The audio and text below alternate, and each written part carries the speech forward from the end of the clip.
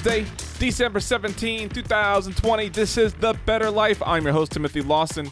Living a better life means sitting back, watching some movies, and catching all the gambling references and kind of smiling to yourself when you realize maybe you caught one that isn't obvious to everybody, but something that you know because you live the better life.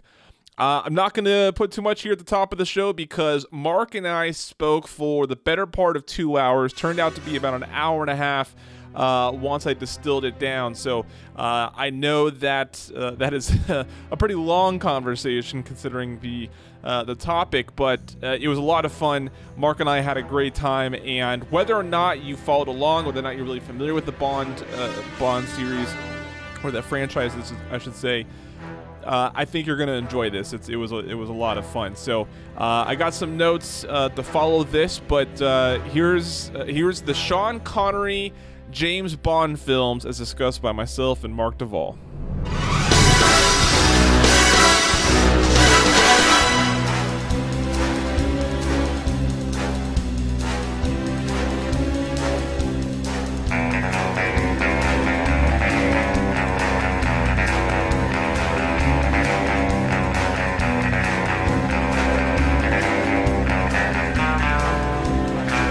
Mark Duvall from You Can Bet on That. How the hell are you?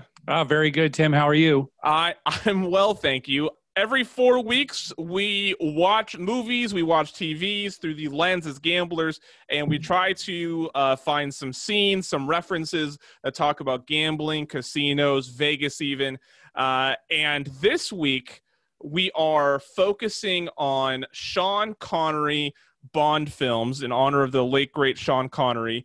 Let's start with a couple, a question that I have, and then a question I think that everybody sort of talks about when they talk about James Bond. Yeah. So let's start with one that I sort of had when I first started watching Dr. No. By the way, if anybody who's following along, you're either watching this because you own the James Bond films, or you're watching it on Pluto TV, like I was, and you spent about 40% more time watching the film because even though their commercial breaks are short, they are frequent. Yes, they are. Yes, they are. I ended up actually watching most of them on Hulu, which I didn't realize they were all on. Also, I didn't realize they're on Hulu. Oh, why you can't message me, Mark? I'm sorry. I that's the first thing I should have done. But I thought, well, we told everybody Pluto. I'm sorry, Tim. I really should have. But I actually watched a few of the films on Pluto too first. Okay. Before I realized, I don't even know. I think I got some email from Hulu. And I thought, wait, what? How come we didn't know this before? But anyway, yeah. Okay. Because when we first talked about doing this, we looked it up, and Hulu was the only spot that popped up, I felt. You mean Pluto? Yeah. Or what is it? I said Hulu. Pluto was the only spot that popped up. Yeah. Anyways, I can't remember which one it was, but there was one where it cut to commercial break, and I was like, we haven't even left the scene since the last commercial It's break. Sort of arbitrary, yeah. Yeah. Anyways, well, if anybody, I mean, look, Pluto got its fucking ad money out of me. And no kidding, I found myself eating Domino's pizza last night because I was my oven's broke. I was too busy to like really think about dinner. So I got some Domino's pizza. And as I'm eating the Domino's pizza, Pluto cuts to a commercial of Domino's, and I'm like, well, that clearly worked. Yep. I've been binging Bond, and I'm pretty sure subliminally or you didn't even realize it. I didn't realize it. It worked. It worked. Anyways, at the beginning of Dr. No, and we'll get into the movies, but and we should say, I guess ahead of time too, spoiler alert, we're going to spoil all these James, but they're like 50 years old, so you should know by now. It's kind of like Fight Club. Like if you haven't watched Fight Club, you've had your chance. Okay, you've had your chance. If I accidentally tell you the secret behind Fight Club's not my fault. You've had your chance. Yeah. Dr. No essentially begins at the top of the movie with him at a club, and we'll get to that. But it made me think. Ian Fleming created this character of James Bond 007 to be a character that young middle-aged men could idolize, right? And of course, that's the beautiful cars, the awesome job, and the lifestyle that everybody would yearn for. And it made me think, like, why is gambling a part of that? Like, why do you think? And of course, I can't really get into the head of an author from the mid 1900s, but when I sent you that question, what were some things that initially came to mind on why we as a society, at least on when looking at it through the lens of secret agents and stuff, like why does gambling fit into that high society setting? Yeah, I was thinking about this. I think, the bottom line is wealth. And when it's shown through gambling, it's not just the tuxedo and the glamour that they show in these particular casinos, as opposed to, the cigarette smoking El Cortez, slot player. It's the fact that if they lose, it just doesn't matter. They're 1,000 pounds, lost that hand, big deal. Can I get another marker? So I think it's the wealth that's not necessary. It's not hidden, but it's sort of, it's not thrown in your face. It's just like, he must be wealthy because look, he can afford to lose this much. Yeah. So I think that's something that came to mind. I also, just to add to that, I was thinking of, like, when you think of freedom, right? I think, and to your point, when you have the wealth to gamble, that's essentially part of the freedom, right? Like that's a part of, I can do sort of this careless activity because not only do I have the money at the time, and I think, looking inside of gamblers, right? Looking inside of the people we know, we really idolize the people who can gamble at a level to where they are being accommodated for, right? And not that we essentially see that as too much in these Bond films we're going to touch on. It did maybe think of that in the, when the pit boss is speaking directly to one individual, stuff like that. I think going, money aside, there's that sense of importance that I think a lot of people sort of covet a little bit when they see someone experiencing that. Yeah, definitely. That is another point. Yeah, definitely. I'm glad you brought that up. Also, I think it's hey, I got something for nothing. This is the life I want to lead. When people win at gambling, that glamour. Hey, I didn't do a thing and I, got 50,000 pounds or whatever. So, yeah. Oh man, how we'll get to Sean Connery pulling out a marker and then walking away with like really no dice rolls, walked away with $50,000 in profit. I'm not quite sure how about that. Before we get to the movies, the question that I talk to all my friends when James Bond comes up, who should be James Bond? And so, Mark, if Hollywood called you and they're like, look, no one else can answer this question. Every actor that you are aware of is available to you. You get to make the next Bond movie. Who are you casting? All right, so I'm going to go with some almost Rands first. If George Clooney were younger, I think he'd be a great Bond. Okay. Now, the British accent, I don't know. Would that have worked? That's hard to say. But, I mean, just the way he holds himself. Just, look at the Ocean movies, right? Yes. Danny Ocean easily could be James Bond. Yeah. So, again, I think he's too old for the role right now, but I think a younger George Clooney would have done it. A name that's actually been bandied about as a possible James Bond is Idris Elba. Yes. Right? I think he would be fantastic. Of course, anytime you mess with something like that, there's the baggage of race. And he is a black man. And, he himself has said he doesn't know if he wants to have to deal with all that. Yes. But I think he would be a great Bond. Yes, I agree. Yeah. I was also thinking maybe Benedict Cumberbatch, because he is British. People may know him as Sherlock on the TV show Sherlock. Oh, sure. And he was Doctor Strange in the Marvel movies. That was a possibility, but I finally zeroed in on somebody who I think would be really good, Tom Hardy, who you remember as Mad Max in the recent Mad Max Fury Road. I'm kind of surprised by this choice. Yeah, I think Tom Hardy would be a very good Bond. Wow. That's so the reason why I'm surprised is by the way, Benedict Cumberbatch is, I think, a fantastic choice. Okay, good. That's one that when I was thinking of course, I needed some inspiration. So I was like browsing IMDb and Google, like who are actors that I should be thinking about, but I'm not. Mm-hmm. And when I saw him, I hadn't thought. Tom Hardy is also one that as I cruised through, I was like, oh, maybe not.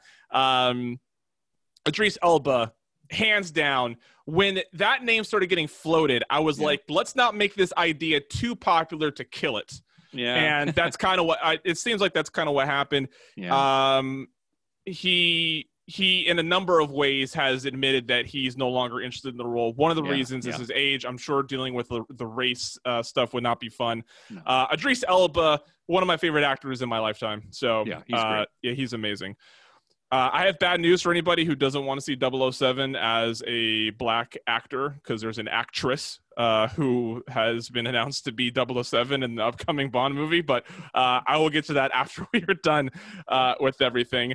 My choices do you have any other names? Yeah, no, that's it. Go. Okay. Here's one that when I started, I came across him, and as soon as I saw him, I was like, there's no way it hasn't come up yet. And then I did some more research to be disappointed to find out that it's unlikely to happen. But Henry Cavill. Oh, yeah. Oh, my gosh. Sure. Yeah. Yeah.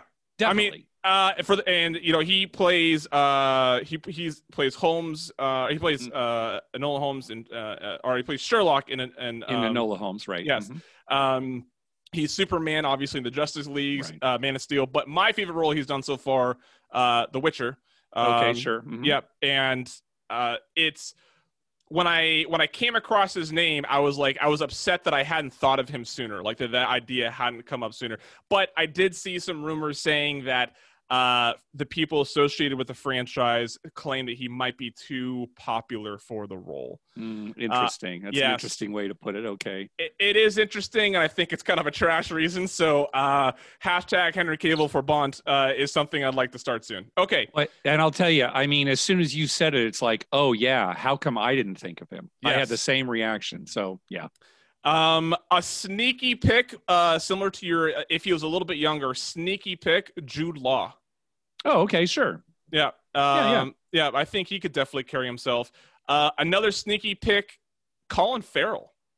Oh, okay, sure. Yeah, same kind of thing. Yeah. I think he would have to act a little bit better, right? Like if most people, if you don't know, Colin Farrell is an Irish actor. You wouldn't know if you saw any of his movies where he's not using his Irish accent, because he completely eliminates it in his acting. But do you know what other Bond that actually plays James Bond is Irish? Irish. I guess off the top of my head, I don't know. I'm only asking because it surprised me. I don't expect anybody to know. Pierce Brosnan is Irish. Okay. All right.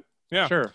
And then one that if I was going down, if they were telling me I need to take the creative angle, right? They're like, give us something unexpected, right? Mm-hmm.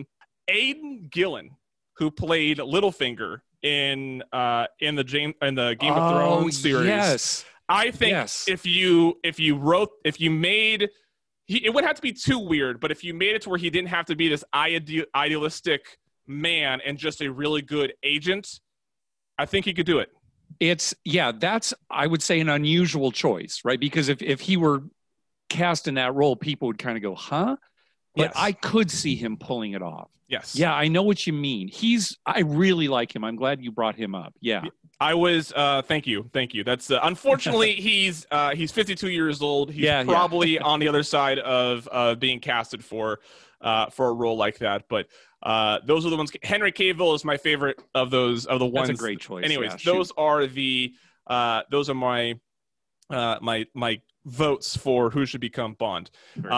Daniel Craig is casted to still play James Bond. I'll just get into this part now. Daniel Craig is casted to play James Bond in the next 007 movie, which I think was supposed to come out last month, but of course theaters aren't open. It's delayed. But, and of course, as I was closing out all of my tabs on, No Time to Die. Yeah. The word die really making its stake in James Bond films. But of course, I'm not going to find her name as quickly. But there was a young African-American actress who is actually going to take the role of 007, the agent. And I'm not, there's no, I mean, look, that's as much information as I have, so no spoiler, right? That's what they're telling us. Right, yes. But of course, that came with just all sorts of moans and groans from a certain part of the fandom that thinks it should be strictly one way. But yeah, I don't. Of course, I close a tab and can't find it. It's Lashana Lynch. Oh, thank you so much. Mm-hmm. Yeah. There we go. So. Should that continue? Who knows? We don't know if that just means she's now 007 and James Bond as a character takes a different but I believe the premise of the next Bond movie is that James Bond is retired and then somehow is interacting with the new 007 agent from retirement. Good old Michael Scott, threat level midnight coming out of retirement one last time to to help. Yeah. Okay, let's get into it. Dr. No, the very first James Bond adaptation to movies. Let's start. Did you enjoy the movie? Yes. Now, it's interesting because, and I'll probably mention this a little bit later, but you do have to kind of look at these movies through a different lens. Yes. Just because, they're older. But it is a very enjoyable movie, and I can see why it was as popular as it was. It was fairly low budget for the time. Yes. And I can see why it really captured people's imagination. So, yeah, I think it's a really good movie. And, of course, Sean Connery creates the role, and he's great in the role. Of course. So Ian Fleming wrote a novel in 1958 called Dr. No. It gets a movie in 1962. Sean Connery gets the role. And See, this is what happened. I have so many tabs up. At 3 minutes, 20 seconds, there's some gents playing bridge. And at first I was like, oh, we got some, but there's no money on the table and no one says anything. I was like, I thought we had 3 minutes in. I thought we had I was thinking the same thing. Yeah. Hey, here it comes already. But no, there's no money on the table and they're playing cribbage. Can't assume that they're gambling. But at bridge. Yeah. Bridge. Why do I keep on insisting that there's cribbage in these I've never games? seen cribbage in a Bond movie. It probably is there. But you keep mentioning cribbage when we've been corresponding. I am insistent, Mark, that cribbage is cribbage even a popular game in England? I don't know. I have no idea. Yeah, I don't know. 7 minutes. The iconic James Bond scene. They are at a place called, and I'm going to botch this with I had to learn French when I was stationed in Algeria. My French still stinks. Les Cirque,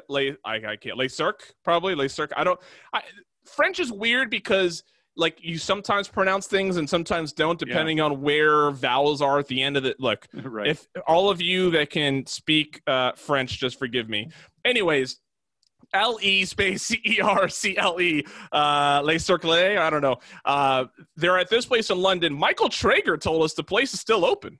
Yeah, and he was saying, when I said, is it Le Cercle? Like you said. Yeah. But he said it is called the Les Ambassadeurs. I'm not even going to try the accent. Okay. Les Ambassadeurs. And you do see that on the sign as well in Dr. No. And he said it's an old establishment and it's still in existence. So. Yeah. It appears to be a very private space, and Traeger mentioned it's still very private. Yeah. Have you ever been to a joint like this before? A gambling parlor of any sorts like this? No. I've only been to full-blown public casinos. The neon lights. Never been to like a private club or anything. Certainly nothing overseas or anything like that. So no. I was in one place called the Aviation Club on Champs-Élysées in Paris. Yeah. And it cost me €100 to get in. Wow. Oh, geez. Okay. Well, let me clarify. It cost me €100 to get a membership, which is what I required to get in. Of course, as the young traveler I was like, well, clearly I'll be back, right? Yeah, I think I've seen that on maybe World Poker Tour. Certainly, I've some TV poker. Yeah, I've seen that club. Yeah. And so I was in there. I played a really bad blackjack game that required an ante. I'd lost my money and loved every second of being in this fun little poker, this little gambling parlor, if you will. Sean Connery as James Bond is playing opposite of Eunice Gayson, who plays Sylvia Trench. Eunice passed away in 2018. So the Bond stars are passing on us in the past few years. And let me just kind of cut you off too. Sure. There. It's interesting because Sylvia Trench, she actually shows up in the next movie, From Russia with Love. There, yes. I think the idea was that she was going to be the serious one that, you know, followed him through all these movies. And after From Russia with Love, they thought, oh no, that's not James Bond. We don't want that. So it's one of the few Bond girls who actually shows up in 2 movies. Yes. They are playing Chemin de Fer. I don't know if I'm saying that right. I think, yeah, Chemin de Fer. Yeah, Chemin de Fer, which is essentially Baccarat, if you don't know the difference. But I'm really glad you took the lead on this because I didn't want to be wrong in the nuances of this. But you are now the resident expert on what the differences may be. If he's wrong, you can bet on that on Twitter. Yeah, let him know. But send me. For anybody who watched this, I know a couple of people were asking specifically, what do we know about the differences between what we think is Baccarat and what we're watching and what was actually Chemin de Fer? Right. Okay. So let's talk about Baccarat first. So Baccarat is what you typically see, is certainly in American casinos, and it's a very simple game in that you either bet on the banker or the player. And you're playing against the house regardless. So, you know, even though it says banker player, you're just making a bet on one or the other. And the banker and the player each receive 2 cards. The player, depending on what cards the player received, the player will take a stand or take an additional card. And the idea is to get closest to 9. And the way that you add up the cards is, well, all face cards are worth 0, including a 10. 10 is worth 0. All the other cards are worth their face value. And you add them all up, and any sum that you come up with that's over 10, you subtract 10 from it. So, for example, if you were dealt a 7 and a 5, well, that adds up to 12, but your hand is a 2. You basically just look at that final digit. Right. And depending on what the player has, the player will take an additional card.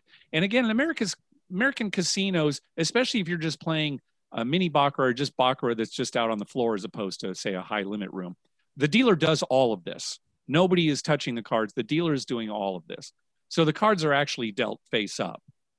Depending on if the player's total of the 2 cards is 0 through 5, then the player is given an additional 3rd card. And again, all the cards are added up. Now, as far as the bank is concerned, the banker will take an additional card depending on what his total is and the card that the player took. Not the player's total, but the card that the player took. And I'm not going to go through all of the rules there because I read it off on a podcast, you just start, your eyes would go up your head. So, but you can look that up. But the point is that it is all very mechanical. And let me say one more thing too. If either player or banker has an 8 or a 9, that's called a natural, and no cards are drawn. Right. Okay. But the idea is closest to 9. So that's regular baccarat. Did I leave anything out? Can you think of talking about baccarat? I guess I should say that if you bet on banker and you win, most casinos will charge you 5% commission. No commission is charged on player. Am I forgetting anything else? As someone who doesn't frequent the baccarat table, I cannot think of anything you missed. Okay, so I may have forgotten something, but let's go on to Chemin de Fer. Okay, so Chemin de Fer is a very similar game, but here are a couple of the big differences.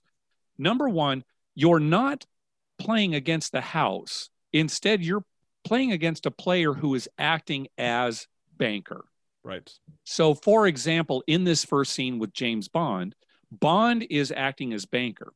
And not only is he putting up money against other players at the table, he also is dealing the cards from a shoe. He's actually, taking them out instead of a dealer hired by the casino. Now, the casino does have a dealer there that uses this big paddle to kind of send the cards around the table. Yes. But it's actually the banker who is dealing the cards and putting up the money. Okay, so whichever player at the table has the most money bet on player, they look at the 2 cards that they've been dealt, and then they indicate whether or not they need an additional card. Here's where the difference really comes in. Technically, the player can ask for a card or stand no matter what their current total is. Right. Now, I say technically because that's not really true. There's a social contract in this game where if the player has 0 through 4, they hit. If they have 6 through 9, well, I mean, 8 or 9 is a natural. So I'll just say if they have 6 or 7, they stand. If they have 5, they can actually decide to hit or stand. So that's a big difference in the game is when the player has exactly 5 in their first 2 cards, they can decide whether to hit or stand. And they will ask for a card. So when you say the social contract, you're like almost like an unwritten rule, or is it like will you be shooed away from the table if they realize that you broke one of these? Because you said that. You know, it's the kind of thing where I don't know that it's necessarily written down. Yeah. But maybe an unwritten rule that is strictly enforced. Because if you were to hit on a 6 or 7, which would be crazy anyway, or stand on a 0 through 4, there'd be a furor over it. Yeah, it would be, nobody would go for it. So really, it's only when the player has a 5 that they have the choice of hitting or standing. Then, of course, the banker, turns over their hand. And again, depending on what card the player drew and what the total of the banker's hand is, that will determine whether or not the banker takes a third card. Interesting. And the banker also has some discrepancy, although typically the banker also follows a list of rules. But the fact that the player may have stood on a 5 or hit on a 5, the banker does have some leeway too as to whether or not he takes a third card. But again, the list, it's just so complicated, it's not even worth talking about on the podcast. But those are the 2 main differences. Player can hit or stand on a 5, and the banker is actually a player at the table who puts up the money against other people and actually deals the cards. Do you play Bach much? Oh, gosh, no. That's why, I kind of sheepishly explaining all this, maybe once or twice. Electronically I have, but maybe once or twice at a real table. I think you did great. As someone who probably plays maybe slightly more than you do, I didn't notice any errors. Baccarat is difficult for me, and I've expressed this to the Triggers of the world who love Bach. It's so difficult for me to it's the least amount of decisions made in the casino, I feel like. And it's difficult. And it's one of those things, like, since I know that the right play is the banker, it even eliminates even more. There's no reason to do anything else other than like for entertainment. Right. Yeah. I can see this other game, Chemin de Fer, being kind of entertaining, right? Like I can see the excitement of player versus player, and for that little bit of wiggle room with the 5 on making your own decision. I could see that being entertaining. So and I don't want to speak for Traeger, but I think probably one of the reasons he likes Bach, just not even Chemin de Fer, because I think he said he hasn't really played that, is just sort of I don't want to say pomp and circumstance, but there's a certain culture to it. Bending the cards, looking at only one card, and then, that whole culture behind it. So I think that's a lot of it for him too. And, the high stakes, it generally attracts high stake players. So if I was at a table where, if I was at a pitch game where you could bend the cards and stuff like that, or pinch, they call it a pinch game or pinch game. Yeah. Squeeze game. Squeeze game. There we go. Yeah. Because I remember I've told this story before, probably, and it's one of those things where I'm like, I don't know if I've ever told this before. I'm confident I've told this one before, but I'll say it again. We were at Sahara, or what was before Sahara? SHS or SLS? SLS. There we go. Yeah. We were there. Eric ran off to play play some Bach, I like sat down with him, and I had no idea that this was a thing. Like this was my introduction to bending cards in Baccarat. All of a sudden, he starts he starts pulling up. He's not like, it doesn't crease it, but he pulls it up where it clearly kind of like starts putting like that bend in it. And I remember thinking like, what the fuck is he doing? Like they're gonna like, I'm looking at the pit boss like I don't know him, right? Like, and then I realized, oh, okay, everybody's doing that. That's a thing here. Okay. That's a thing in the high limit room in the squeeze games. Yeah. Yes, You can bend the cards. You can rip up the cards. Yeah. They use them once. But in this scene in Dr. No, this is where we get the iconic line. Bond. James Bond. But here's my weird take on this. I know he said it. I know he made it popular. Technically, she said it first. I need another 1,000. I admire your courage, Miss... Trench. Sylvia Trench. I admire your luck, Mr. Bond. James Bond. Mr. Bond, I suppose you wouldn't care to, raise the limit? I have no objection. Technically, Sylvia Trench introduces herself as Trench Sylvia Trench. Oh, I see what you're saying. And okay. And he is simply mimicking her. So this isn't... So here's the thing. Like, the patriarch strikes again, Mark. Yeah, no kidding. Yeah. When he does it, the music crescendos, and they zoom. It's the first time you see his face. Yes. You hear him talking a little bit before then, but the first time you actually see his face, it's Bond. James Bond, yeah. Yes. So iconic line, but technically it's only cool because he mimicked a woman who said it's not as cool, but she technically did it first. So that's good. I'm glad you brought that up. Yes. I will say that the line here, as James Bond movie, it's first of all, it's not in every James Bond movie, even though you think, oh yeah, they do it in every Bond. But there was a period there, maybe during the Roger Moore period, where they felt compelled to put it in the movie. Right. And sometimes it was forced. But this initial one, I mean, it really works. Sean Connery, probably only rivaled by James Dean, coolest looking cat with a cigarette hanging out of his mouth. It made me wish smoking wasn't unhealthy. I was like, God, that's cool looking. Man. Like James Dean's the only one who might be able to stand toe to toe with him on how cool that looks. But maybe Johnny Cash. I don't know if Johnny Cash smoked, but I'm sure he looks pretty cool too. This is, and I said that we were going to sort of discuss this on it. I don't know if there's really much to discuss, but I mean, can you think of a line, like a delivered line, not like a scene or a scene, but like a delivered line that takes place in a gambling scene that is more iconic than those three words? In a gambling scene? Yeah. No. I mean, I thought about it long and hard, and I couldn't think of anything that I thought was definitely better. No, I can't think of anything. I would imagine it would be in a poker game of some kind, but you know, I'm drawing a blank as to what it could be. Look, someone's gonna like tweet us something from like Cincinnati Kid and be like, "What about this one?" It's gonna be something. Everybody says this every day. Yes, I'm kind of curious if there is something like that, but yeah.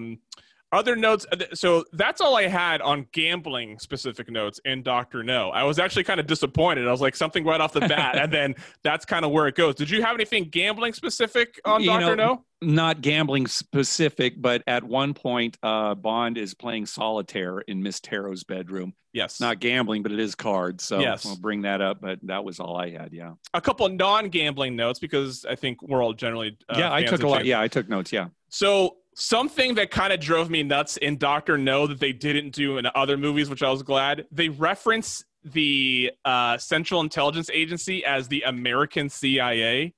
Okay. And it drove me nuts. I was like, no, it's just the CIA, like MI6 and KGB. There's no it's not the Russian KGB, it's just the KGB, right? Well, maybe I don't know what it was like in Britain in the early 60s, but maybe if they had just said CIA, British audiences wouldn't have known what it was. So at least it emphasizes that. Yes, that's very fair. That's very fair. But they end up they don't do it anymore. So at the very least, maybe they thought they had established that the CIA is from America with this first film. Yeah. But I was glad. At 28 minutes, Bond gets his first martini in this series. But the guy who gives it to him says that it's mixed. not stirred. Oh, I didn't catch and that. he actually like emphasizes like, I know that's how you like it, or makes some point like that, but the first time that James Bond is given a martini in this franchise, it is mixed, not stirred. And of course it isn't actually until 1 hour 44 minutes he's at dinner with Dr. No, and they say that his martini is shaken, not stirred, because they know that's how he likes it. So it does. And then from there on out, we all know the great line. What were some of the notes that you had? The only other things, when Bond leaves the casino in that first scene, he leaves a substantial tip. So I was glad to see that. Bond is a good tipper. Yeah, that's good. And I have notes here that are kind of general for the movies, but I have them listed under the movies here. So I just want to say I love James Bond's relationship with Miss Moneypenny. Yes. That's one of my favorite interactions in certainly all of the Sean Connery movies. It's just fantastic. So that was one thing I wanted to bring up too. So I'll admit I haven't seen, I've seen Sean Connery movies. I've seen the Pierce Brosnan ones. I've seen the Daniel Craig ones. I've seen most of the Roger Moore ones. There's the Timothy Dalton. Right. I have not seen that one. Because everyone was like, it sucks. And I was like, why would I, like growing up and like as a young adult, I was like, why would I spend my time on something people say it sucks? I'm probably going to watch it now that I've almost like completed the series. But those are, and then on Her Majesty's Secret Service, I know it's one of those movies that was like on, but I don't remember watching it. So I'm also unfamiliar with that one. But yeah, I did watch that one just in anticipation of this, just because it falls within the Sean Connery era. And just for continuity, although there's a lot of, messed up continuity throughout the films, they're kind of inconsistent. But so I did watch that, yeah. And I think I've seen all the rest of them, probably, starting in the late 70s, actually going to see him in the theater rather. But I don't know, I may have missed one here or there. But the point of telling everybody where I am on all the Bond movies was to confirm, I think Sean Connery, one of the things that I think Sean Connery does best of all the actors, and this maybe goes to the writing, maybe goes to the chemistry, but the relationship with Moneypenny, I think, is best in these early movies. That's terrific. Can I just say, though, I feel kind of bad that Sean Connery, who I think may be considered the best Bond of all time, really rapey. All right, let's talk about this now, since you brought it up. There were a couple moments where I was like, I'm uncomfortable liking this film. Absolutely. Absolutely. So I will agree. I think Sean Connery is still the best James Bond. Yes. But James Bond is a person. Look, you look at these old movies and some things can be forgiven, like the cheesy special effects. Well, what can you do, right? But I'll tell you, the misogyny and the racism, it will make you uncomfortable. It cannot really be forgiven. The reason is because of the time, but I don't think it really can be forgiven. So if you haven't seen these movies, be prepared for that. Rapey is a good way to put it. Yes. And, Bond hits women during this thing, when he probably shouldn't have. And what I mean by that is it's not that big a deal. He's getting way more upset than he should, given the circumstances. So, keep that in mind when you watch these movies. In some ways, they have not aged well. They're entertaining still, but, keep it in mind.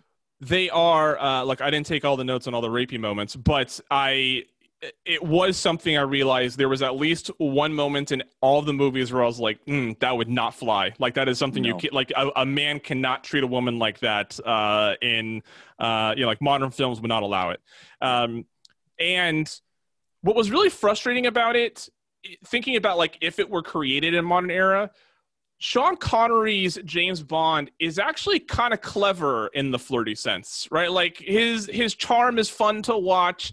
He has some he's quippy with his one-liners and stuff, but then he ruins it by like grabbing her arm and not letting her leave. It's like, nah, you're just kind of a dick. Like you're a misogynistic dick. There's a lot of no means yes. In the film. Yep. And it doesn't bode well for Ian Fleming's creation of James Bond, because the purpose of this, of course, is supposed to be a man that other men can idolize, right? Yeah. And for that to be the message of like, look, this guy who idolizes with it maybe you can be too. Like, I'm not going to sit here and give a semester-long class on how film influences society, but if those are things that you kind of read into, it kind of, I wouldn't say explains, but it definitely definitely speaks to how long it took for society to kind of figure this out. Right? You know, in one of the Daniel Craig movies, M is played by Judi Dench. Yes. And she actually brings up, you know, you're a dinosaur, you and your misogynistic ways, you know. So the film franchise is also trying to deal with that moving forward. And certainly the new Bond films are quite a bit different Yes. from the tone of these old ones. So, you know, it's something. We'll clearly do this again with another actor, and maybe that'll be a better time to discuss our theories on, is this a franchise that can continue? Yeah. Right. Like, So, so if you watched these on Pluto TV, there was probably nothing more frustrating than being like, whatever, I'll deal with the commercials, and realize there's not one damn gambling reference in this whole movie. Yeah. There's nothing in this one. From Rush with Love no one made a gambling reference. He doesn't play any cards. There's nothing. I couldn't find a thing. Nope. Nothing.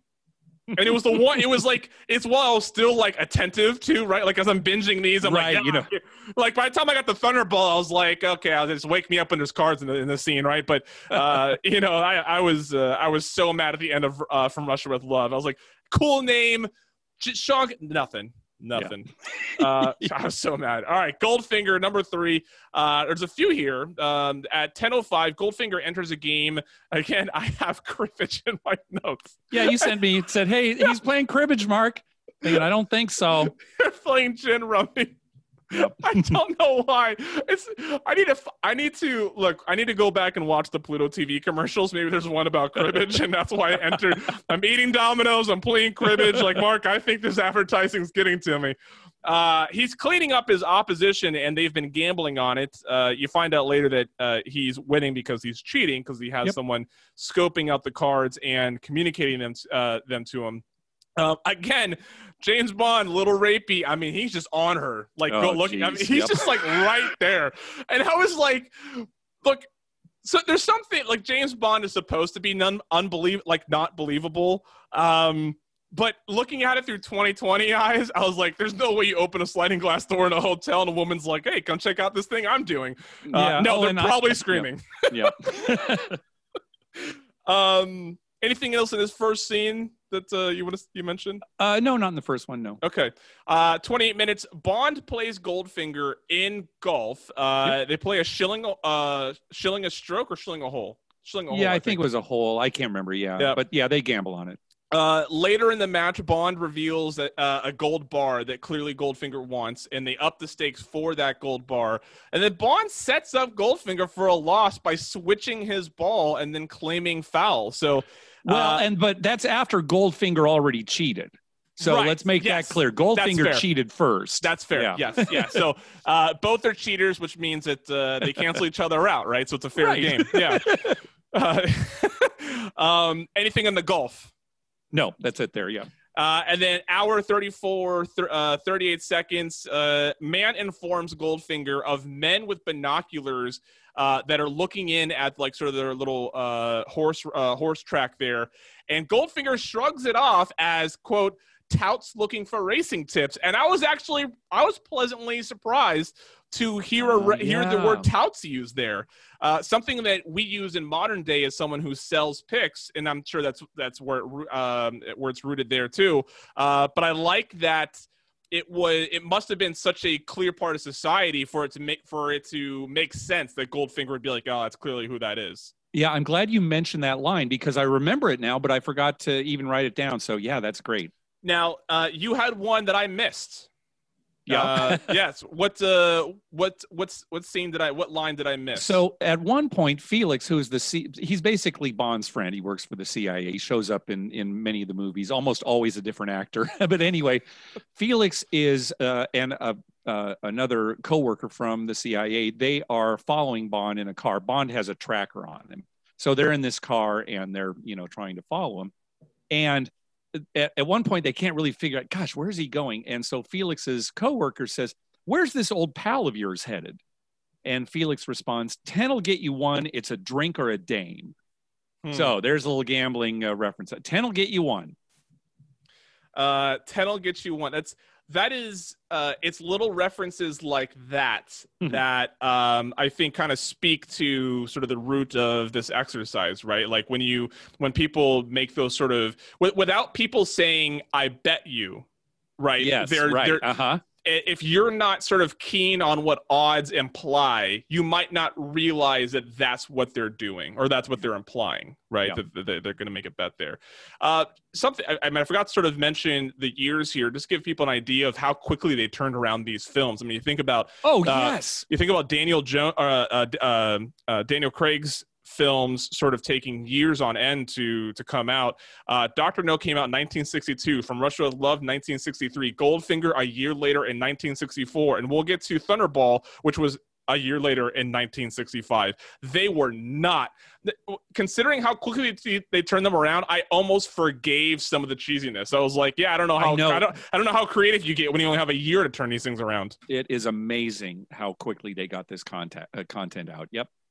I mean, to give you an idea, Spectre, which was the last Daniel Craig movie to come out, came out in 2015, and it's looking like 2021. We'll give them credit for 2020 since that was the slated release. But it took 5 years for them to get on that. 3 years before that, 4 years before that. I mean, it takes multiple years in the modern era. But Sean Connery was just flying through them. Yeah, I think they realized they really had something, and so they wanted to make some money, and they ended up making some pretty good films. I mean, we talk about these don't age well for a number of reasons, but I mean the reality is, these were a hit.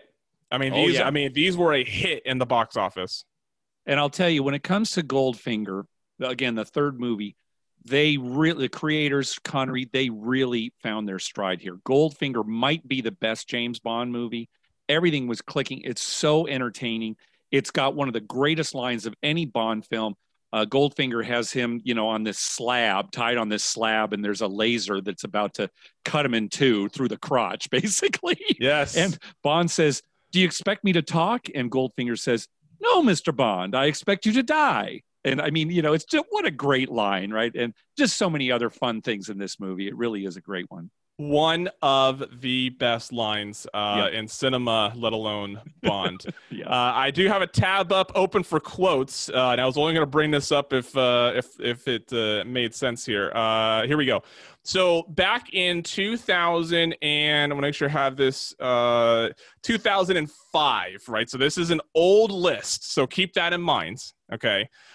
So the American Film Institute every year used to put out like a list of best of, right? And they did this for almost a decade. The last list I could find was in 2008. Maybe there's more that just aren't listed here, but in 2005 they just did 100 movie quotes. In the list of 100, where do you think a James Bond film lands? And of course, you're coming into this completely blind without having time to really think about it.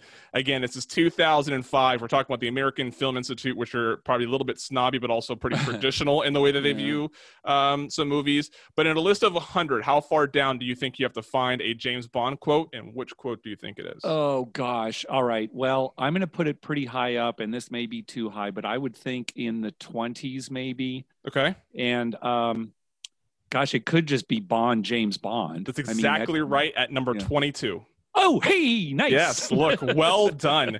Well done. If anybody's curious, Frankly, My Dear, I Don't Give a Damn from Gone with the Wind is number 1. Okay. And then I'm going to make him an offer he can't refuse, The Godfather.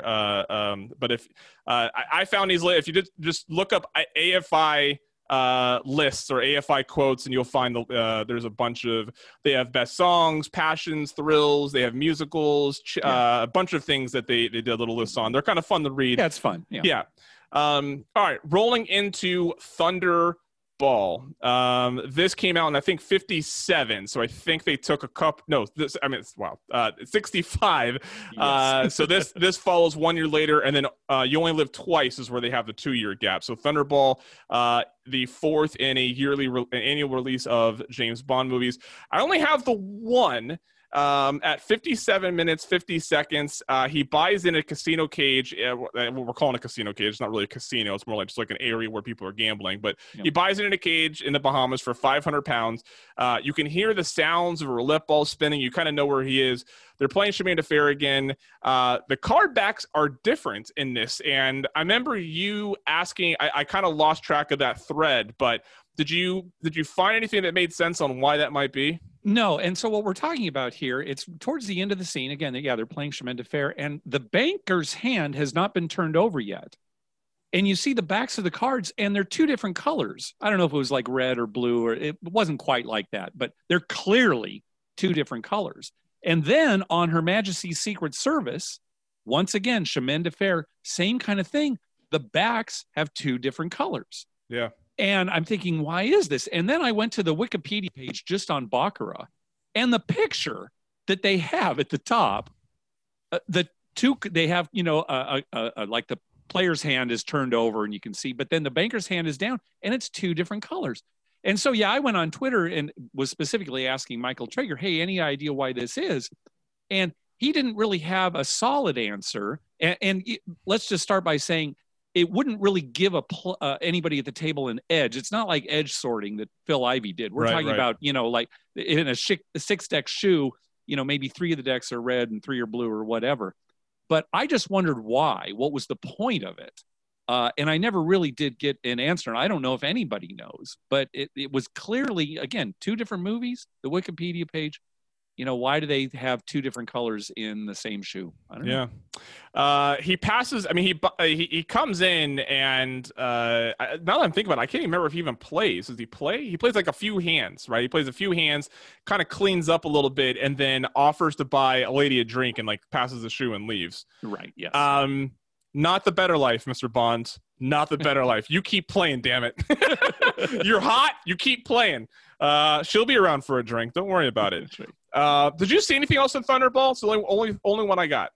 No, not really. No, certainly not for gambling reasons. I don't have a lot of notes here. One thing that kind of bothered me, and I didn't see this in the previous movies, was they used a fast action film to kind of enhance the fight sequences. Yeah. So you'd see somebody get like thrown across the room, and it was obviously in fast action. It was kind of distracting.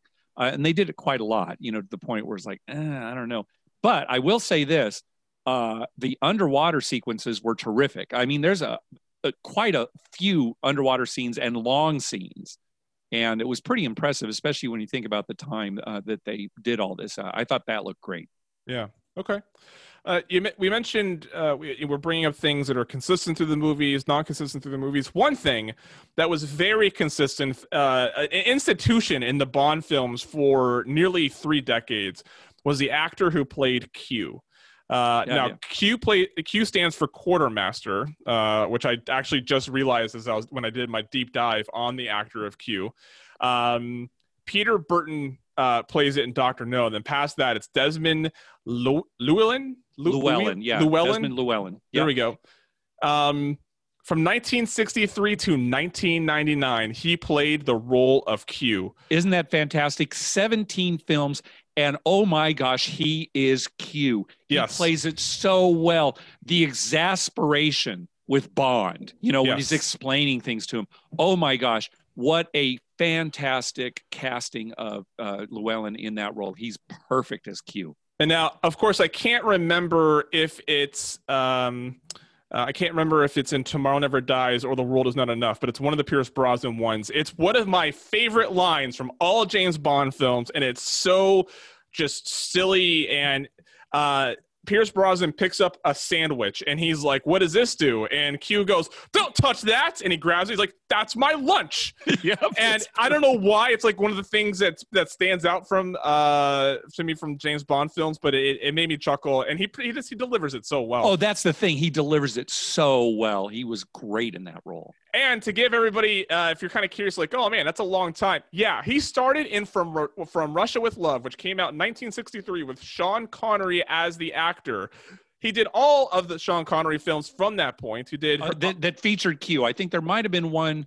Well, no, I stand corrected. Yes, all the ones with Sean Connery from that time on. Now that I'm thinking of it, I think it was Live and Let Die. Q wasn't in it at all. So sorry to cut you off, but yeah. No worries. No worries. He did. I'm not going to go through all of them, but anyways, No. his tenure stretches all the way through The World Is Not Enough, which came out in 1999 with Pierce Brosnan. That is his range. That is his tenure as Q in the James Bond series. Like you said, he is Q. Yeah, fantastic. Okay, You Only Live Twice. Another disappointing, couldn't find a gambling reference to save my life Bond movie. Nothing. I couldn't either. Nothing. And I didn't even like the film. That was the part too. I didn't even really like this movie.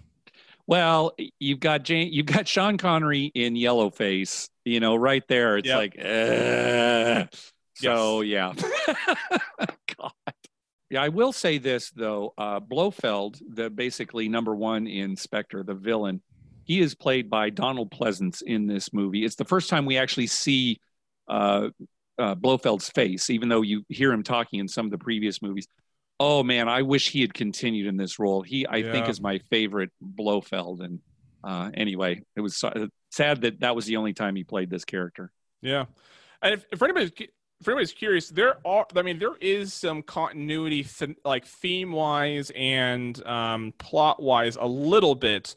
Not that you can really make plot connections, but like Spectre, the name of the 2015 film, is a reference to this organization that like all of the Sean Connery films. I think does Dr. No reference Spectre? Yes. Oh, yeah. Dr. No is working for Spectre. He works for Spectre. That's right. Yes. Yeah. Yeah. So, they still tap into that original Ian Fleming, narrative that he created of Diamonds Are Forever. Probably my second favorite of the group. Okay. No, third favorite. I'm sorry. Okay. I know there was my fourth favorite out of the five. No, lots of notes here. Unfortunately, I will admit I was distracted. I watched this twice, and I was kind of distracted both times for different reasons. So I do have quite a few notes here, but I'm sure there's ones that you missed. Anyways, Diamonds Are Forever. Probably my favorite Bond intro song. I will say that. I think of all the we know James Bond to have these like unique intros that all sort of they're very, well, all being very different. They're very on brand, right? Yes. With how and the song Diamonds Are Forever that's being sung during the title sequence, probably my favorite of the James Bond intros. Partly because it's been sampled by a couple artists that I also enjoy, but I do like that song. At 1 minute 12. Well, let me interject there too. Please. I think that most people agree with you that it's their favorite song from a Bond film. I will say mine is "You Only Live Twice," sung by Nancy Sinatra. That to me is my favorite from the Sean Connery area. They're all written by John Barry, at least the music. So they're all great tunes, but. Anyway, yeah, I think most people are along with you that Diamonds Are Forever is their favorite. I may have dismissed You Can Only Live Twice when it did not deliver any references to gambling. I was like, you're dead to me. You're dead to me. Like that song. Anyway, go ahead. Where there it is. 1 minute 12 seconds. A gentleman is playing blackjack, and then Bond attacks him. Yeah, the guy says, "Hit me," and Bond hits him. There you go. Yeah, this definitely is. Would you agree that this is the funniest of the Sean Connery movies? Yes. Yeah. Yes. Okay. His one-liners hit a little different on this one. And I'm not saying, not everything works, but they're definitely going for more laughs in this one. Yeah. Yes. And every pun intended here, they really hit that punchline on that hit me joke there. Yeah. 28 minutes, 12 seconds. A woman finds a membership card to the Playboy Club and Casino in London in a wallet that she believes is James Bond, because there's it's planted on this guy. But that surprised me. That was a reference I definitely was not expecting. I didn't expect that either. Yeah. And I actually had to rewind it. I was like, wait, what? Because I saw Playboy Club and I was like, oh, okay, yeah, that's funny. I was like, wait, like the London one? I had to rewind it. Like, that's still, we know that's still operating. We have friends that have gone there and sometimes frequent it. I've never been myself. Nope. but I probably never will, unless Traeger is really nice to me when if I ever go to London while he's there.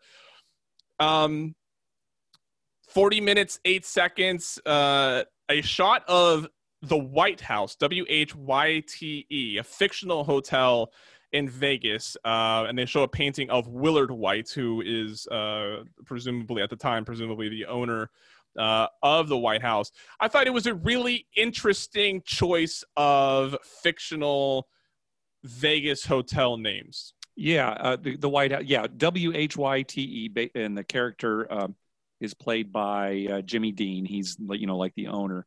And the exterior shots are of the International, which is now Westgate. Used to be the Las Vegas Hilton. Originally was the International.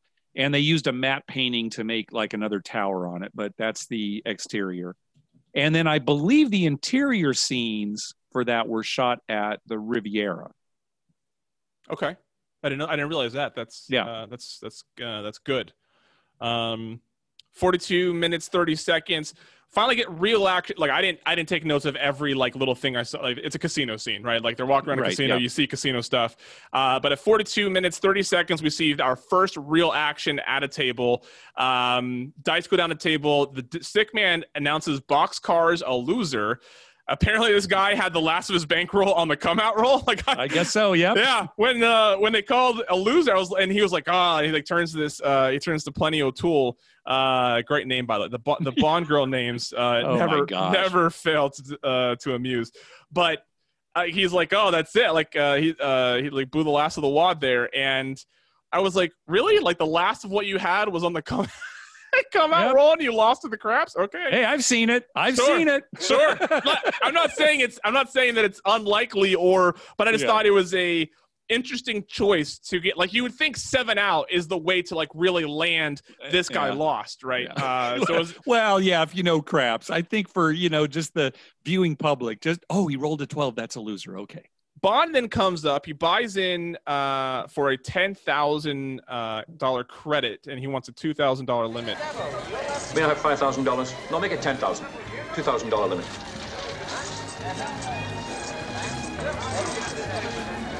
Was some problem? Exactly. Gentleman wants $10,000 credit with a $2,000 limit. My name is Franks. Peter Franks.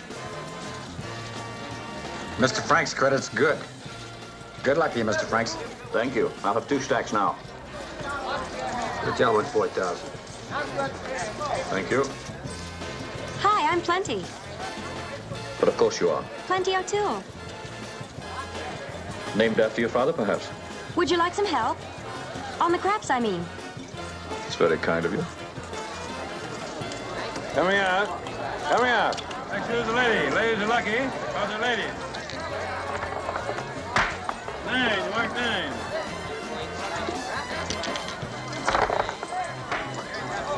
Seven loser, the lucky lady craps out.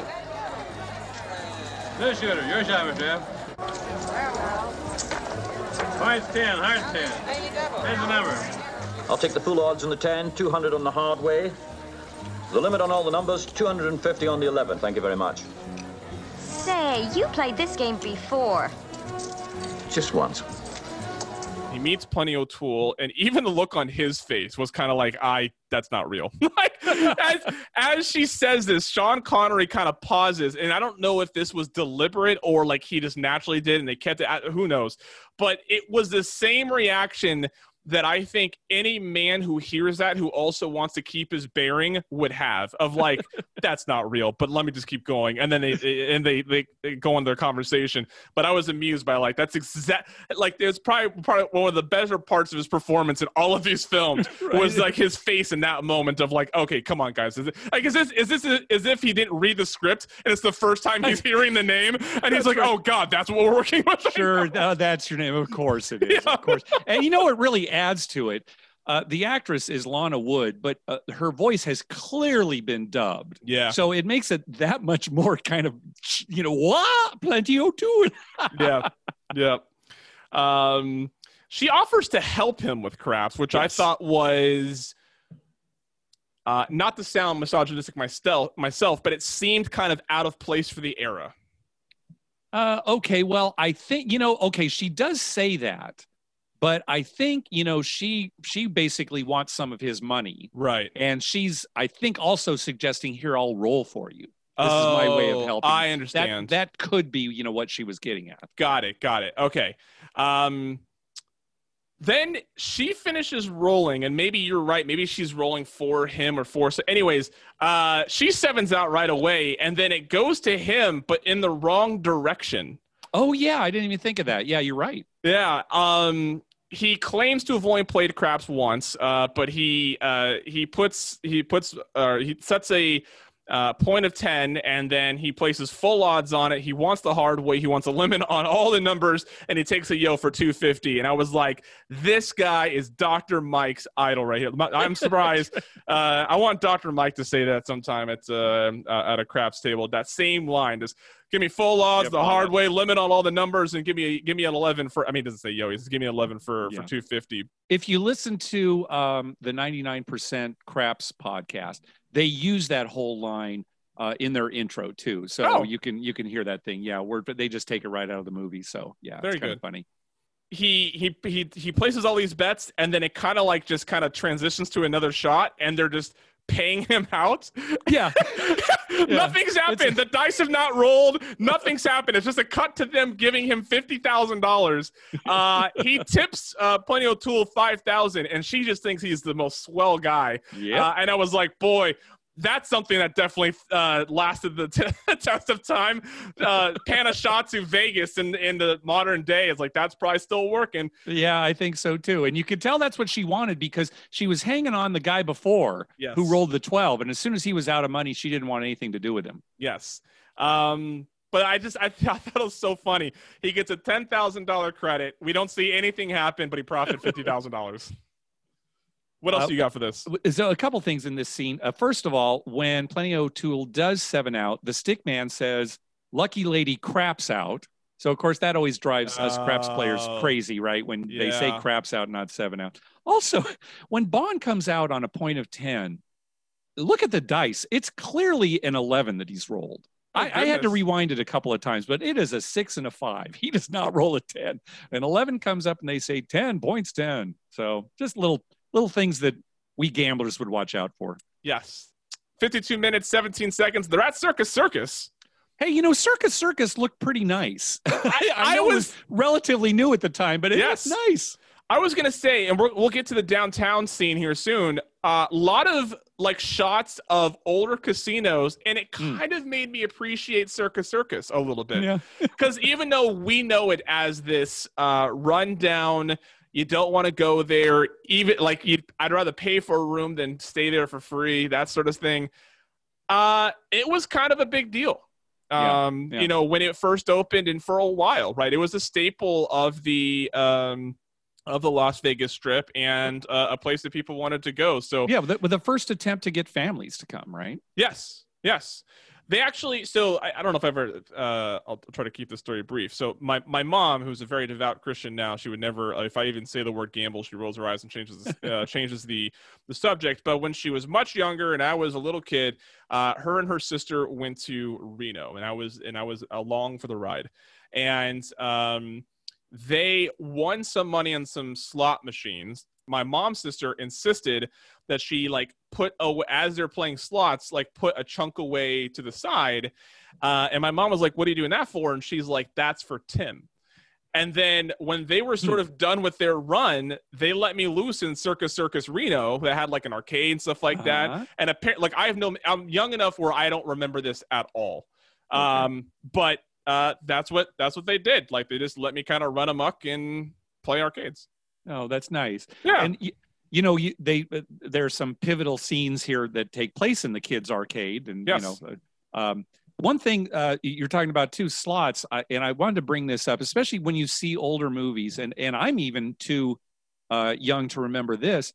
It used to be there were no chairs at the slot machines. Right. You stood up and played a slot machine, and you can see it in the scenes in Diamonds Are Forever. We're so used to it now. What? You had to stand? Yeah, because, slots weren't that big a deal to the casinos back then. Yeah. It was more of something that you did idly or just, momentarily or while you were waiting to do something else. So, no chairs. I don't think that has once ever crossed my mind, and that is an excellent observation. Oh, good. And that's you're right. Like how the tides have turned in casino business, right? I mean, now look, some of their chairs are comfier than the ones you'll find in my house. Oh, no kidding. Yeah, it's amazing. While playing the James Bond slot machine, right? Right. Yeah, exactly. Where were we here? Circus. So she goes to play blackjack. I say she. Of course, I was just putting pronouns here. I forgot to. What's the name of the character? So Tiffany Chase. Tiffany Case, played by Jill St. John. Yeah, that's right. So Tiffany Case goes to. She's playing blackjack. And then the dealer flips her a card that reads, "Why don't you go play the water balloons?" Yeah. And it just made me think. Mark, imagine playing, I guess it would have to be Pie Gal. Maybe you got a pitch game somewhere, right? Maybe you found a pitch game, but like Pie Gal or something. And a dealer sent you I don't care what the message is. I'm tipping that dealer for the rest of my life. Like, how cool would that be if I was sent a secret message through the deal? Now, of course, if the casino found out, we're probably both getting banned. But maybe the casino's the one sending it. Like, hey, why don't you go find some? That's the way to get rid of card counters. That's the way to take a hike. Yeah. Hey, why don't you come to this pitch game? Oh, you guys got a pitch game? Yeah, just for you. And then just deal them some cards with the message. But I thought, like, how cool would it be if you're playing and all of a sudden there's or like a coupon. Oh, look, $5 off a pretzel, and they're like, everybody claps. Oh, good job. Yeah. The only thing I could think of, she got that. She saw the card. It surprised her a little bit, and then she realized that was what she needed to do. Without going into a lot of detail, they're smuggling diamonds, and so she's maybe going to find the diamonds at the water balloon game. But I kept thinking, well, what happened to her wager? Because she doesn't really have a hand. She picked up all her chips and left. Was she able to just take her wager back? That's what I'm thinking of. Well, like, that's really important to the plot of a James Bond movie. Well, the dealer allowed it, so it must have been okay. Yes, that's true. The dealer allowed it. Since he was in on it, I guess it's okay. This was so James Bond is observing her movement with other agents, and one of them challenges on, like, hey, do you think she's actually going to show up?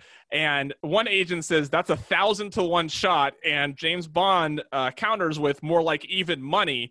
And I was like, boy, the odds on that swung. I don't know which one of you's way off, but one of you's way off. Let me get action on both.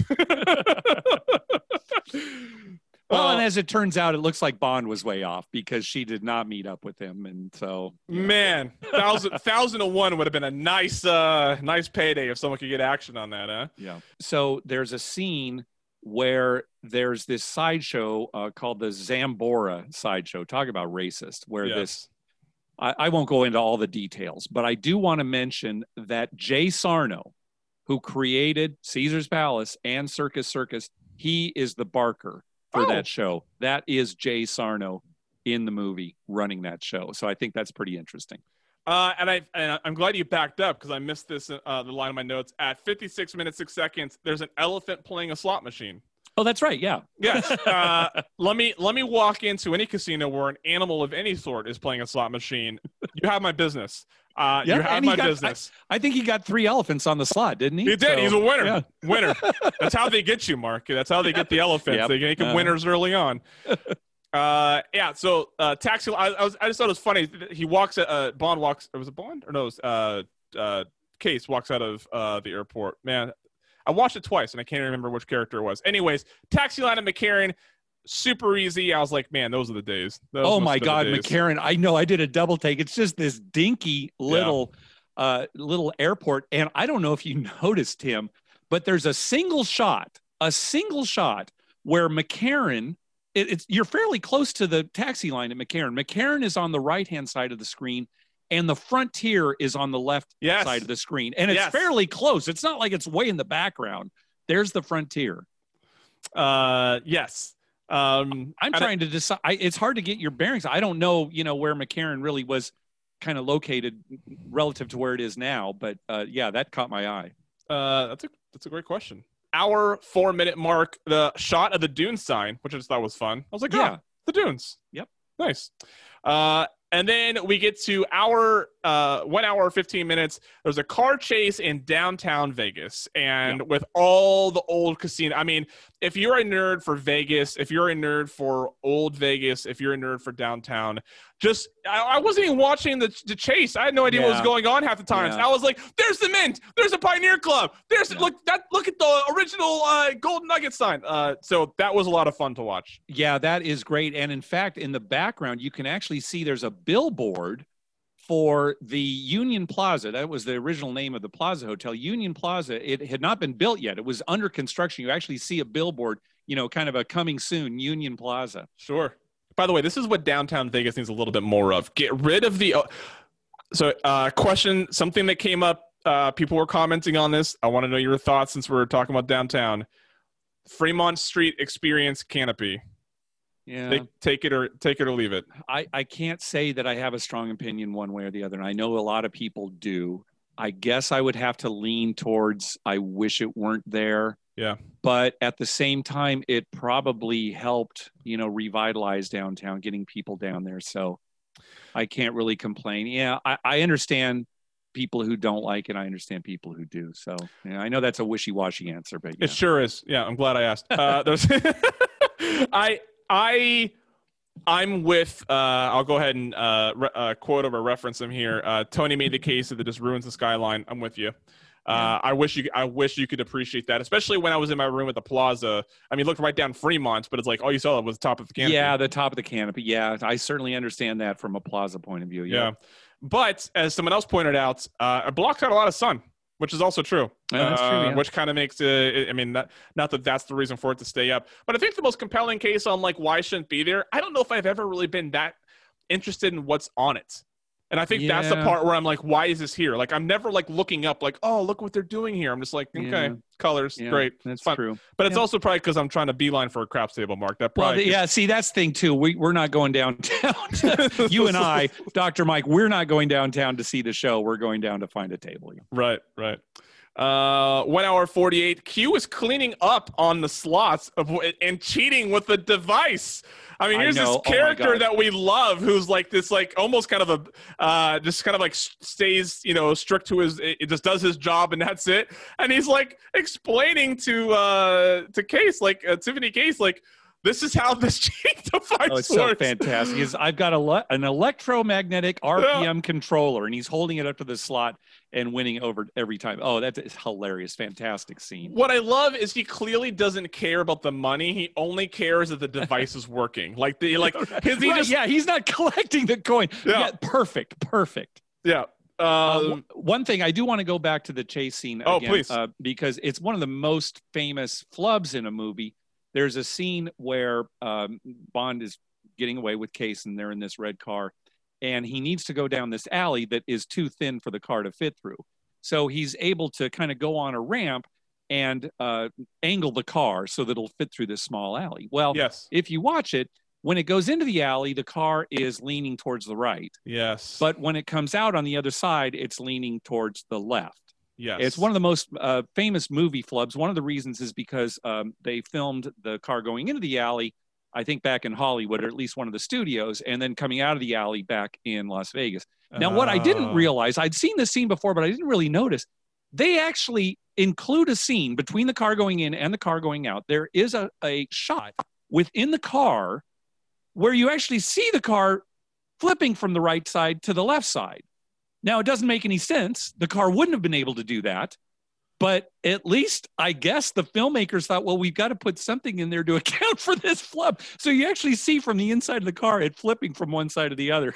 So it doesn't make any sense. So I'm glad you spelled all that out, because I feel a little bit better, because at the end of that scene, I was like, did I miss something? Like, I remember thinking, did I miss like the other ramp that he must have hit or something? Right. Yeah, it must have been another ramp.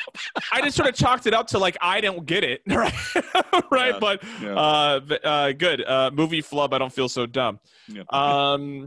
Q cleaning up at the slots was actually the last gambling reference that I had, or the last note that I had for this movie.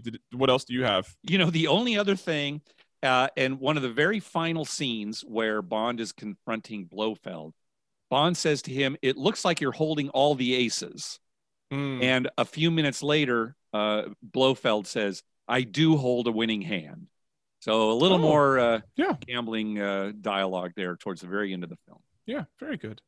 Well, that was a lot of fun. You know, even before I got into Bond, people kept on saying Sean Connery is the best Bond, right? And I was a teenager during the Pierce Brosnan years, right? So Daniel Craig's the only Bond that wasn't a part of that conversation at the earliest time that I was hearing it. And I remember thinking, okay, that's fine. And then when I got older, I started watching them here and there. I didn't really watch them in order. I was just like, I feel like Goldfinger. I feel like what. And watching them in order, and like you said, Goldfinger's really found their stride. I agree. Sean Connery, the character's behavior notwithstanding, hands down the best Bond of the series. And it's all anchored in that cigarette hanging out of his mouth, saying Bond, James Bond, and it's like, I want to be you. If I had any doubts before, watching these movies again completely convinced me, that he was the best Bond. Who do you think has the best argument against that? Which actor? Oh gosh, I may have to say Daniel Craig. Yes. Only because he's really brought something to the role that maybe some of the other actors didn't. Now, it helps that, the way the scripts are written too. There was a period there where Bond got pretty silly, the gadgets and the things that they were doing, riding the tidal wave, surfing a tidal wave kind of a thing. So, it's kind of changed that way. So it just asking me without really just off the top of my head. Yeah, probably Daniel Craig. Okay, well, Goldfinger, I agree. I think is the best of this bunch. I don't know if I could choose a favorite Bond movie. Goldeneye will always have a. Oh goodness, have you ever just been talking and your phone just starts talking back to you? Yep. Yeah. The creepiest thing is when I have it on speaker and then it hears something in what I'm playing over the speaker and it's like, oh, you clearly want to talk to me. Goldeneye holds a very special place in my heart because I was a teenager when Goldeneye 64 came out, and so me and my friends played countless hours of it. That is a great game. It is a great game. Probably, Mario 64 is fantastic too, but definitely one of the top 5 games for Nintendo 64, GoldenEye. Fantastic game. Yeah. Maybe there's an interesting conversation. Gambling games. Oh boy. Something we can have very much on a different conversation. But I think a front runner, I think, is Golden Nugget 64, which I played so much of, and I had no idea what I was doing. Yeah. I was playing Big 6 and Big 8. Like, this is clearly what the people do, right? This is how you win at craps. Anyways, Goldfinger, I thought was the best of the series. Dr. No, very close behind. Dr. No might even be my favorite if I give it more, being the original, right? Yeah, you have to kind of place yourself, back in 1962. Exactly. What if I was seeing this for the first time? And I haven't seen all the movies that have come since that, not just James Bond, but everything. Yeah, if you can put yourself in that place, I think it's a real entertaining film. Because like we mentioned, Goldfinger's good because they had 2 in the bag already, right? And they were able to find their stride. Definitely. But then I think Diamonds Are Forever. I'm really just naming the movies that I would watch again. You Only Live Twice didn't really do, for plenty of reasons, didn't do anything for me. Thunderball, I had a hard time. It was just a lot of him in a bathing suit, and this is like, what is those short shorts? Yeah, he was. Yeah. I was like, look, I get that you're handsome and stuff, but goodness, you're also a secret agent. And then For Much With Love also didn't really do anything for me for rewatchability, anyways. Mm-hmm. The last thing I want to say about James Bond. So, as someone who was employed by the federal government to conduct security and to do so at embassies and a number of other things, boy, Bond makes some really dumb mistakes when it comes to self-preservation. There's a couple times where it's she's clearly playing you, Bond, and it's like he's so blinded by how pretty this woman is. He's completely stunned. Oh no, she was gonna cross me? Yeah. Come on. But again, had to think about the times, had to think not everybody was really into security awareness, right. And I guess he had to have some sort of like flaw. Otherwise, if you can't kill Superman, what's the point? Right.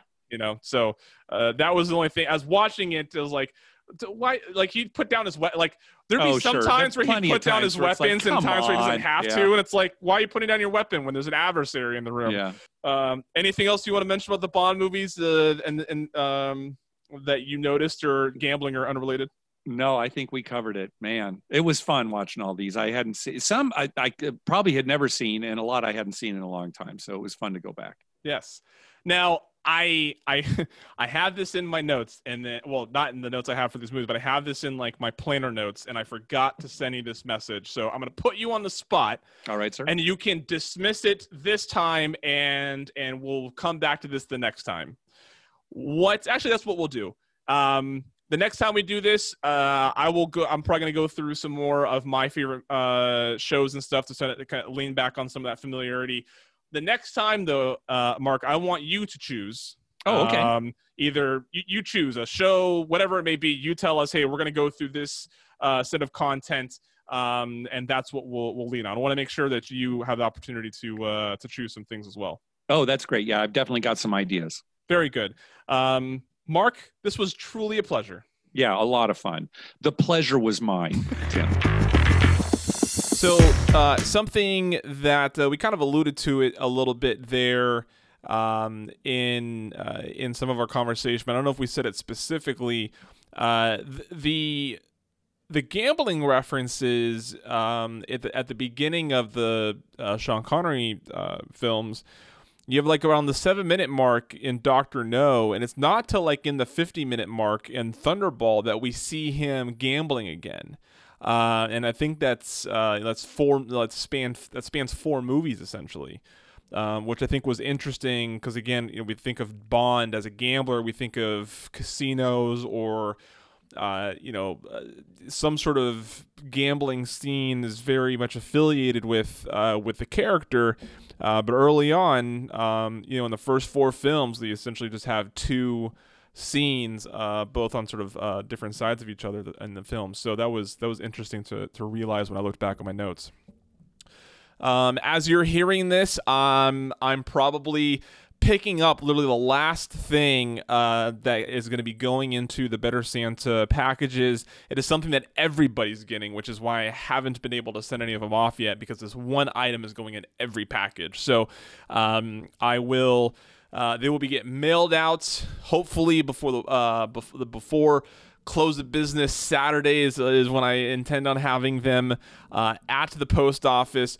I can't guarantee, obviously, because of how shipping has sort of slowed this year and other things, that it'll actually be at your house for Christmas. I apologize if that's disappointing, but they are on their way, and I think it's worth it. I think the little collection of items that I have is fun, and there's a few different types of sets depending on what you told me about yourself. So if you're hearing this and you're like, wait, I remember buying this, but I don't remember hearing anything from Tim beyond that, you need to let me know.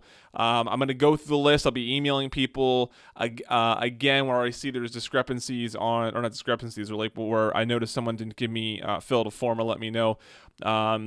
It's not crucial. It's not like you're going to end up with a lump of coal. But again, like I don't want to send a craps related item to someone who never hits the craps table, if you know what I mean. So the next couple of weeks are going to be interesting. I need a little bit of a break. I have been the past couple weeks, just because of how things have been going both personally and professionally, all good things, nothing to worry about. But I have been kind of drinking from a fire hose a little bit. I feel like I've been hand to mouth on some things. I've been trying to get it out. I kind of just need to not pump the brakes, but just sort of need to exhale and relook at things and go about it again. Which will be a good thing. It'll mean that things are more prepared. All that to say, no episode next week. This is a better way to say it. There will be one episode put out between now and the first week of the new year. So I don't know which week it'll be, depending on sort of when I get it recorded and how I decide I want to do it. But in the next 2 weeks, there will only be one episode. That's what I should say. So one more episode between now in the end of 2020. Thank you, everybody, for listening to the show, for continuing to support it, all the kind words that I get when I share some not kind words about that have been shared about me.